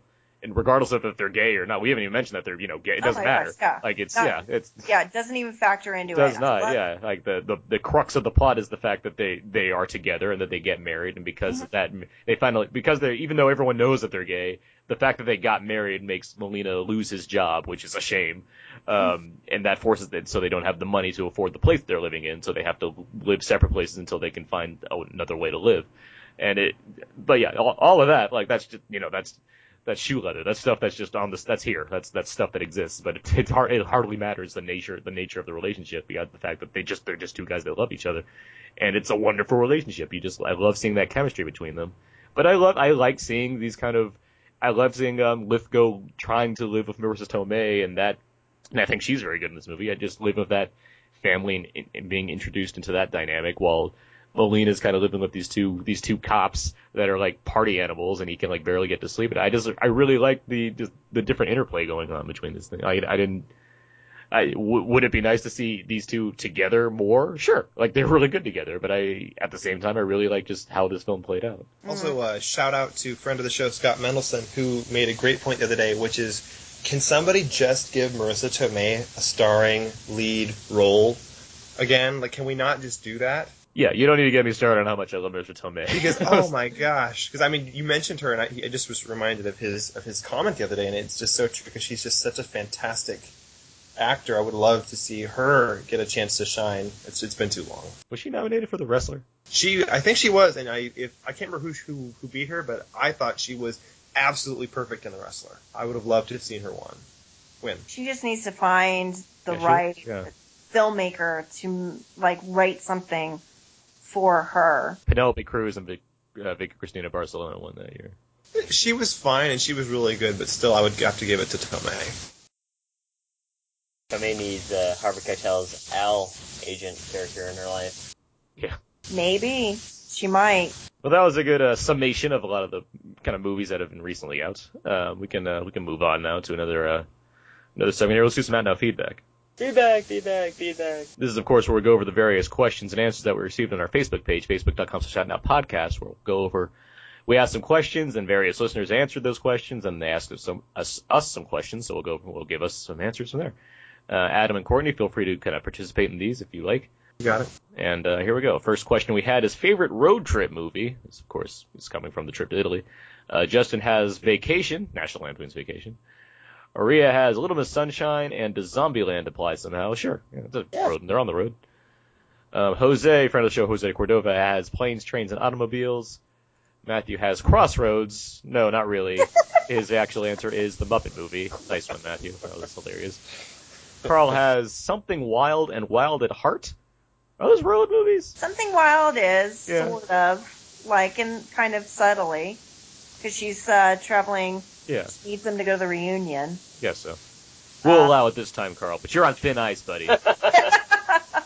Carl with a K. Going for the deep cut road movies. John has Midnight Run, a movie that I love. I love Midnight Run with Robert De Niro and Charles Grodin. That movie's hilarious, and it needs a Blu-ray. I'm talking to you, Universal. You owe me a Midnight Run Blu-ray. Scott has Easy Rider.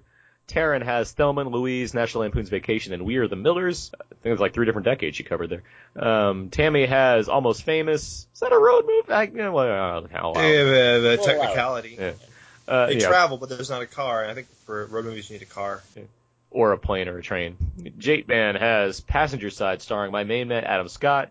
Any love for Adam Scott, I'll approve of, so there you go. Brandon Peters, friend of the show, Brandon Peters has Phantasm 2. I'll just say, nice one. Matt has Vacation for sure. Jason has Blues Brothers. Great answer. Izzy has The Hills Have Eyes. Okay. Philip has The Lord of the Rings trilogy. That's a fun answer. And then Mike Jones has Hot Tub Time Machine. That's not a road movie. Like, you seem really excited about this answer. He has an exclamation point. It's like time travel and travel are two separate things. Yeah. No one said Road Trip. Not that it's a classic, but it seemed like it was an obvious answer. But yeah, all right. Yeah. I got to give a shout out to David Lynch's The Straight Story. Okay. Because that is sort of it's the strangest film I think in the Lynch filmography, just because it's completely unlike any other Lynch film ever, about a guy who decides to go see his estranged brother, but he can't see well enough to drive his car, so he ends up driving a John Deere tractor. And it's just delightful. No one said Dumb and Dumber. No one said Elizabethtown. No one said Elizabeth the Golden Age either. That's a great road movie. I love the part where Clive Owen's just like soaring with the wind, brushing on his hair. Oh my gosh. It's like, I'm on the road. It's great. And when she yells that, when Blanchett goes, fetch my carriage, come on. Sideways, Tommy Boy. Nebraska. Nebraska. It's a good movie. Alright, our next question is, favorite movies featuring lead characters with their faces obscured by some kind of mask or helmet for the duration of the film. Etc. Philip writes, The Predator, which is a pretty cool answer. Originally played by Jean-Claude Van Damme before being replaced. Did not know that. Yes. Friend of the show, Mark Hoban writes, Star Wars, Darth Vader. Justin writes, every Batman ever, also the original Teenage Mutant Ninja Turtles. So when he wrote Teenage Mutant Ninja Turtles, I kind of thought he meant just because they're wearing masks, but then I remembered, oh yeah, they're just people in costumes. Like, I didn't really think about the implication of that answer at first. Danny writes, Dredd, OMG, this question was made for the movie. Corey Stevenson also writes Dredd, the Carl Urban version. Yeah, that's a pretty good answer. That is a good answer. He doesn't take it off. He's the law. April writes V for Vendetta. Ooh. I would shout out Edward Norton in Kingdom of Heaven. Ed Norton? Mm-hmm. I like that Predator answer a lot when I was reading through Booth. Good answer. Yeah. Good job, Phil. Okay. Let's move on now. Let's get to our questions here. We got some questions to answer on the show. And Philip asks, any chance of an Out Now Nights episode for Only Lovers Left Alive? I'd love to do an Out Now Nights episode of Only Lovers Left Alive. That's still in my top 5 of the year. I love that movie. It was great. Tilda and Tom are like the coolest couple ever. Yeah. Tom and Tilda, the new indie band. Oh, I like that. Yeah, who knows? We'll see. We'll see. Yeah, we'll pencil it in for now. Yeah, I'd love to. I've seen that movie 3 times at this point now, and I'd love to have a chance to talk about it more than I have on this show so far. So we'll table that one for now. Jason asks us, what film would you guys watch after drinking a few beers? See that some comedy maybe. It's tricky because I don't drink, so it's a little difficult to ask which movie I'd watch after a few beers. Yeah. Normally I do stuff like comedy, just because I don't want to watch something that I have to really think about, because I feel like I'm not being fair to the film. I'd probably watch Dear Zachary again. That movie's hilarious. Just get a few beers, maybe some pretzels, and just sit down and just have a laugh. All right. Next question. Philip asks, what was the last movie that actually scared you? I like this question. I was trying to think of one. Abe's a scaredy pants, so he probably got scared after watching the trailer for Dolphin Tale 2. I mean, I don't know. Did, yeah. I was like, oh my gosh. I mean, like, how does Harry Connick Jr. do it? I don't know. Abe, are we both going to say VHS 2? Is that our answer? I didn't see VHS 2. You didn't see it yet? Oh, because of how scared I was. Yes, you texted me and I was like, if he got spooked, I probably would throw up in my chair. Yeah, I would say the third segment in VHS 2, directed by Gareth Evans, who did the. I was trying to not say Edwards because that's Godzilla. Evans, who did the Raid and the Raid 2. Am I saying? Yeah, that is right? Yeah. There's a lot of Gareths. Yeah, that segment is amazingly terrific and visceral and intense. Before that, though, I'd have to probably say Rec 2. I think was the last movie that really scared me. So I think those Rec movies, the first 2 Rec movies, are terrifying. I'd throw in Insidious, primarily because. I think I saw the Rex after Insidious. That's what. Yeah, because I wasn't huge on the Rex, which we talked about with Gerard. But yeah, Insidious. I remember again. I couldn't look into a mirror for that evening. And you couldn't watch episode 1 either because you're feared of Darth Maul coming at you. In the painting, I think that you and I are that is terrifying. When that shot and the painting moves and he's in it. Yeah. That is terrifying. Yeah. He came out of the screen. He came out of the screen. As long as I don't watch Insidious Chapter 2, I'll be fine because Oh my gosh, that movie's hilarious. Chapter 2 is a laugh riot. Yeah, like every shot with Patrick Wilson standing ominously somewhere is amazing. Oh. Don't you dare. Adam, do you have a movie that scared you?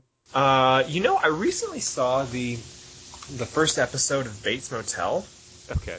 So it's not technically a film, but good lord, that was some scary stuff. And I don't have a high threshold for. I'm kind of like Abe, and then I don't have a high threshold. Yeah, I know you're not exactly a horror stuff. movie connoisseur. Yeah. But yeah, that definitely scared. And then I actually finally caught up on Cabin in the Woods, and had a similar reaction where there were just a couple moments there where it was. I was so startled. There's some. I mean, as much as that movie plays as a kind of dark commentary and comedy, there's like the scene where like she's going after that wolf. And you think in any other movie, this wolf would like come alive and bite her face off. And there's so much tension when she's like dancing in that like front of that wolf head that's like on a wall. Yeah, because she got dared. Among other scenes in that movie, there's some scary stuff in Cabin in the Woods. Indeed, clowns that can't die when you shoot them. Merman. And lastly, Izzy. Wait, hold on. Oh. Courtney, is the skeleton twin spooky? Is that what? No, it's not spooky at all. Okay. I would say theatrically Insidious, and then I just watched The Strangers. Oh my God, yeah, you were tweeting about it. Yeah, The Strangers is terrifying. Oh my gosh, holy crap! Like my technique of watching, because I'm a wuss when it comes to that kind of thing. So usually when I watch it at home, my technique is to turn the volume down. So it was like probably usually I watch movies at like say volume 35 to 40, but with that one, it got down to like 12.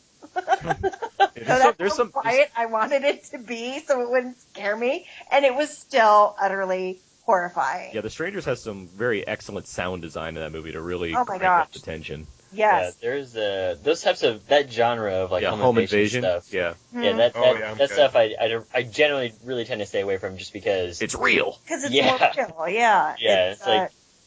I also hate from the trailer. I've never seen the film, but from the trailer, it's like, why are you doing this? Like, because you were home. Yeah, yes. it's ridiculous, that movie. It's like, nope, gotta go. I am just so thankful that we have a home alarm, and I armed it as like, within the first like maybe 5 minutes of the movie, I armed the alarm on her house. Yeah, don't ever mess with Courtney. She's also got like 15 guard dogs. There's like a mercenary in her home as well. No, basically what she did was she got Michael Haneke to do her home protection plan for her. That's right. Nobody messes with her, man. That's right. There'll be no funny games here. Yeah. The panic room. I remember seeing it's sort of similar. It's not a home invasion movie, but something like No Country for Old Men. When you have that, there's some tense stuff in that movie. Character where he's just doing things because he can and because he has given himself the out with the coin. And it's amazing just because, you can't reason with this guy. Because in almost every other movie, you can always reason with the criminal or, offer him money or whatever. And that's one reason why, spoiler, if you've never seen No Country for Old Men, the ending is so great. Because Kelly MacDonald's character actually beats him. Even though she dies, she beats him. Because she forces him to make his own choice. And, exposes the farce a little bit. Even though it's kind of a moral victory, there's some scary stuff in that movie. Mm-hmm. There is. It's always more scary when it's real, when it's something that's more psychologically terrifying than say blood or gore or something like that. I mean, well, there's a reason why the for me at least, the scene in Saving Private Ryan where they're going to shoot their prisoner after making him dig the graves, for me that is infinitely more terrifying and affecting than anything in that first half-hour sequence that everybody always talks about. Yeah. Oh, I mean, the Adam Goldberg getting stabbed with a knife. Yeah, that was not pleasant. As he's being shushed. Well, also as he's like screaming for help. That was not easy to watch. Jeremy just sitting out there, not doing anything. Yeah. Anyway, let's move on. Last question here. We will get to we'll have more horror conversation in October. There's some bonus episodes that I'm planning that should be really interesting to get into. We can talk more about things that scare you.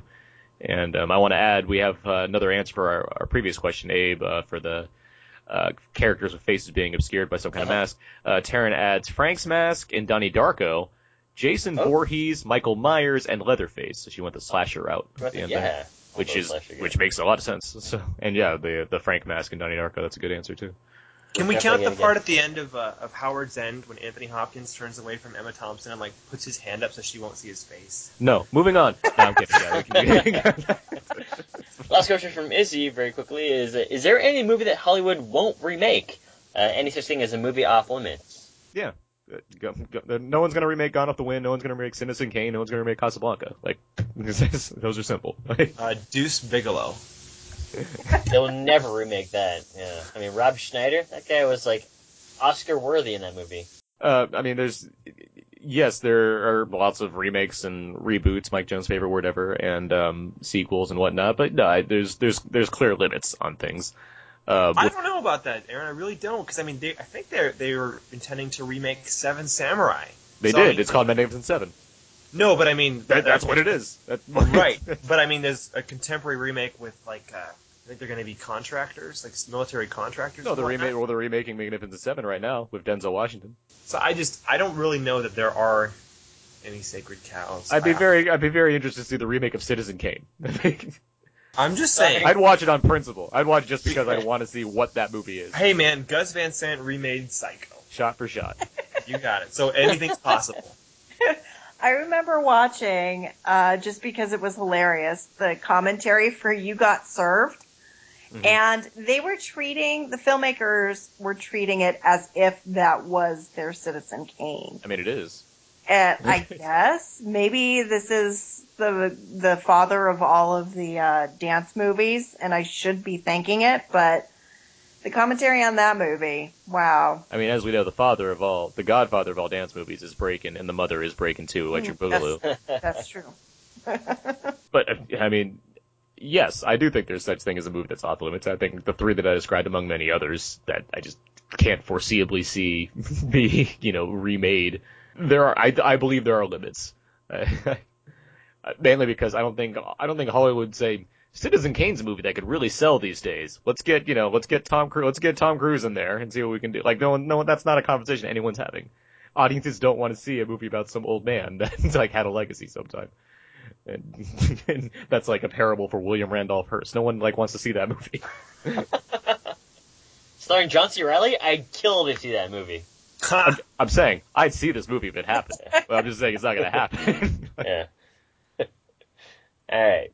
There's such a morbid curiosity there. It'd be amazing. Is that it? Is that the end of it? Yeah. That's feedback. Feedback.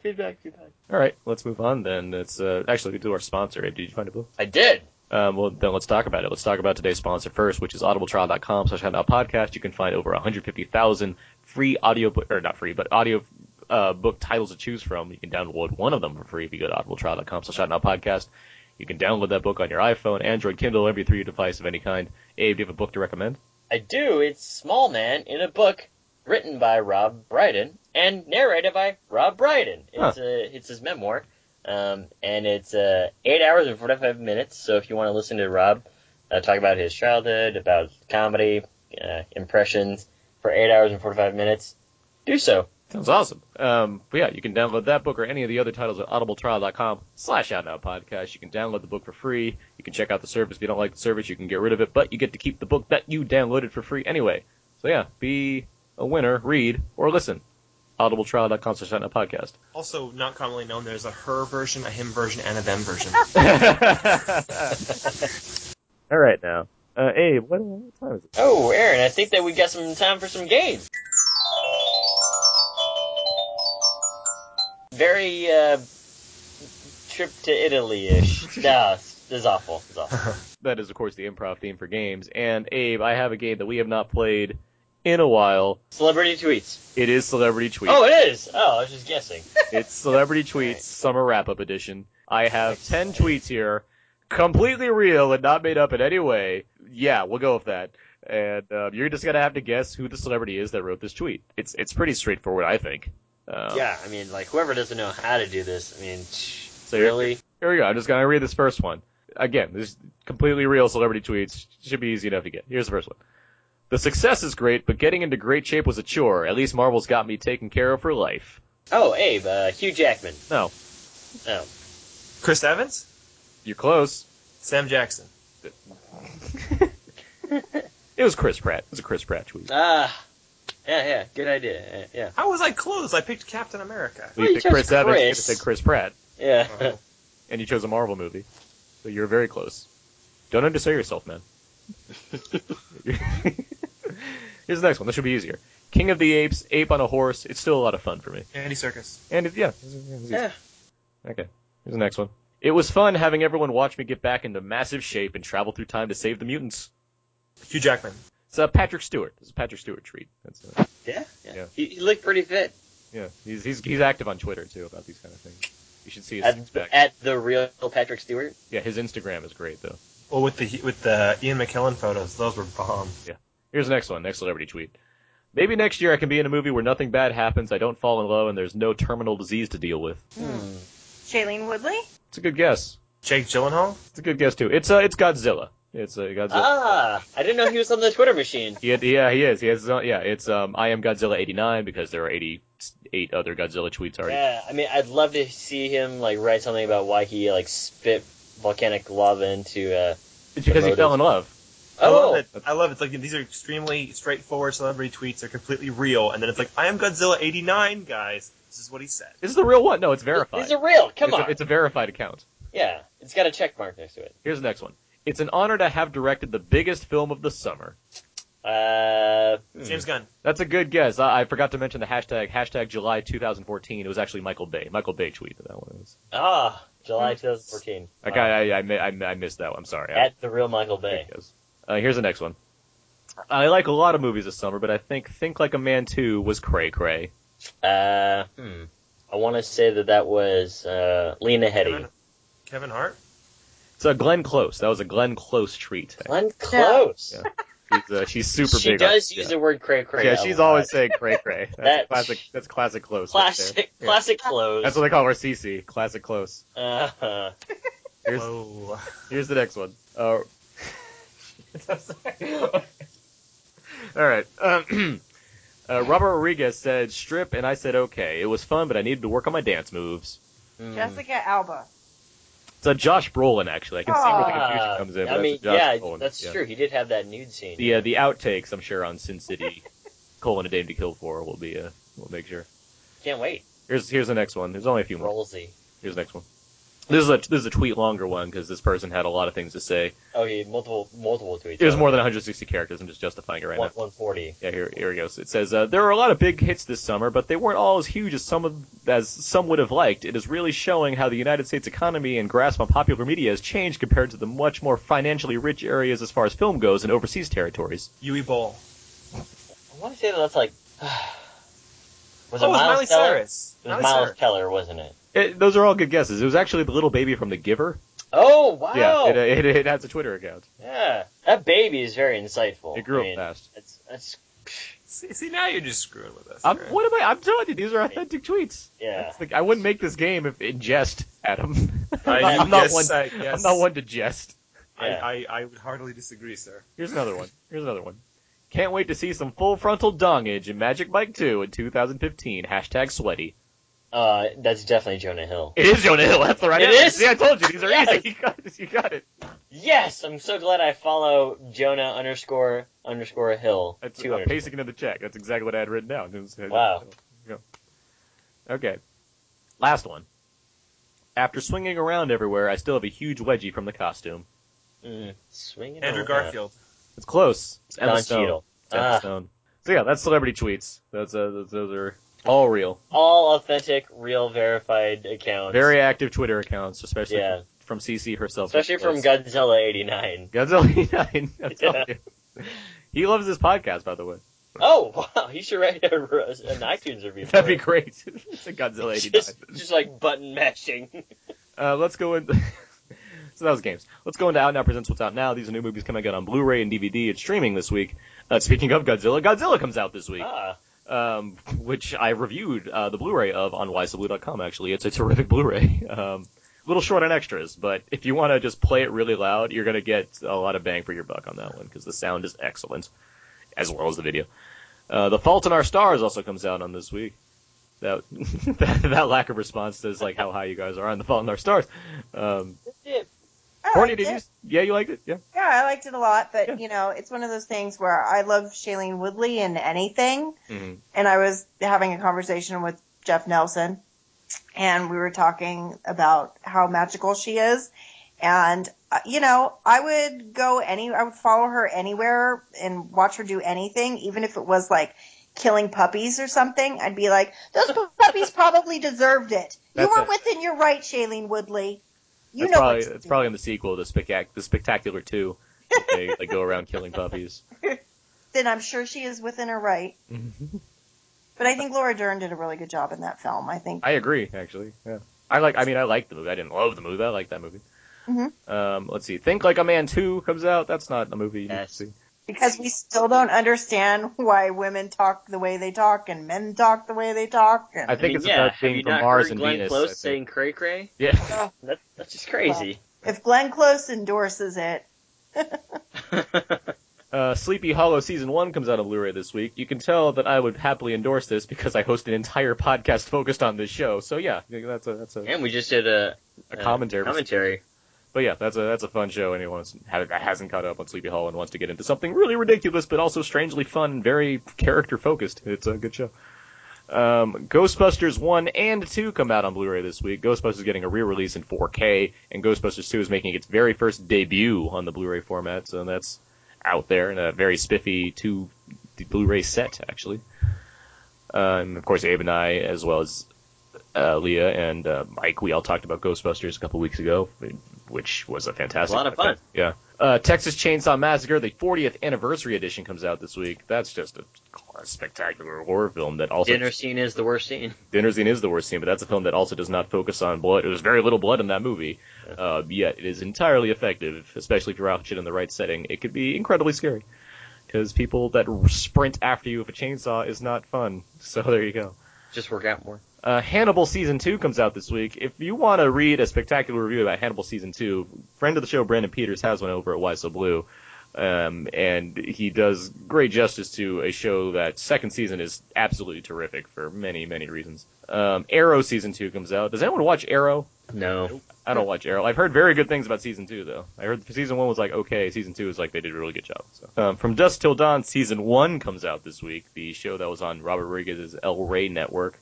I couldn't get through the first episode, so if anyone else is a fan of From Dusk Till Dawn, it's out there now. Let us know how it is. And lastly, Spartacus, the complete series, comes out this week. I love the show Spartacus, so if you haven't seen that show, the entire series is now coming out this week, and that's a fun way to catch up on it. And so that's that. That's that episode's out now. Next week's show, we have The Maze Runner, which I believe is either about a Native American boy trying to help his tribe, or a sci-fi dystopian film about people stuck in a maze. One of those. Pretty sure that it's none of those. It's a movie about corn. Yeah. It's a documentary. Ah, okay. It's like a kid that dreams of mazes, is that what it is? Corn thing. But yeah, that is the film that we'll be covering next week. It'll be an official episode again, as opposed to these bonus episodes, because it's something that comes out. But yeah, that's what we're going to talk about. Last question before we, wrap up here. What should people go see now? It's been a bit of a drought here, but what would you say people should go see in theaters right now? Skeleton Twins. Skeleton Twins? Okay. Mm-hmm. I'd go see Trip to Italy if you can find it, and then if you haven't, just go watch Guardians of the Galaxy again. That's my exact answer too. I don't both of those. Yeah. Abe? Oh, I said Boyhood. Oh, I didn't hear. Okay. Boyhood. Yeah. Okay. We'll always champion that movie. All right. With all of that said, that's going to do it for this week's episode of Out Now with Aaron and Abe. You can find more of my work at my personal blog, thecodeofzeke.com, where you can find all my written movie reviews, as well as at whysobblue.com for all my Blu-ray and theatrical reviews. You can also find me on Twitter at AaronsPS4. Abe? You can find more fun stuff at walrusmoose.blogspot.com and twitter.com/walrusmoose, hashtag HBO Go? Hashtag Destiny. Courtney Howard, where can people find more of your work online? You can find me at veryaware.com and also on Twitter at @LulaMaybell, or just @LulaMaybell. Okay. Adam Gentry. You can find more of my stuff at my blog, Things I Know About the Movies, located at everythingyoualwayswantedtoknow.blogspot.com, and on Twitter at twitter.com/ILTwinAnarchist. You gotta tweet more, brah. I haven't seen you tweeting that much lately. I've been tweeting, yo. Godzilla's tweeting more. Godzilla's tweeting more. My tweets be cray. You cray? Cray? Gangsta tweets, hashtag yo. Let's just get into a Twitter war of Glenn Close. Let's do that. You can, of course, find all the other episodes of Out Now with Aaron and Abe over on iTunes and at Stitcher, as well as at hhwld.com. That is the podcast network that hosts our show, along with other podcasts, including the Ichabod Cranecast, which, of course, I host with friends of the show, Brandon and Maxwell, where we talk about new episodes of Sleepy Hollow, which returns into a week from now. Also, the Walking Dead TV podcast, which returns soon as well, and other shows about comics and TV and fun stuff like that. You can also find our episodes over at outnow.podomatic.com, as well as soundcloud.com/outnowpodcast. Feel free to email us at outnowpodcast@gmail.com. Let us know some of the smaller movies that you've seen that you like to champion that have come out in recent months. Also, interact with us over at facebook.com/outnowpodcast and tweet at us at twitter.com/outnow_podcast. You can also follow us at outnowpodcast.tumblr.com, and of course there is the voicemail line 972-798-3830. You can call that number, you can leave us a message, and we'll be happy to play it on the show, whether it be a response or a question of some nature. We'll be happy to hear you guys out.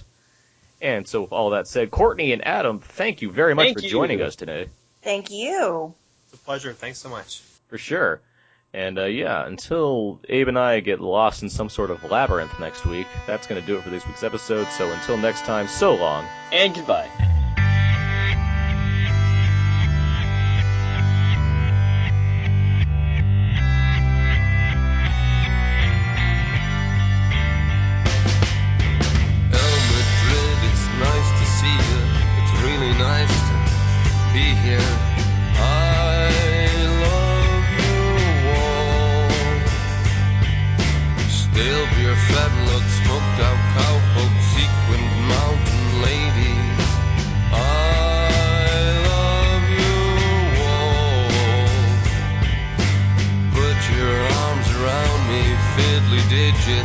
Itchy britches.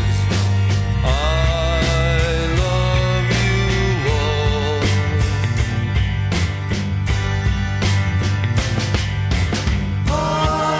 I love you all. I love you all.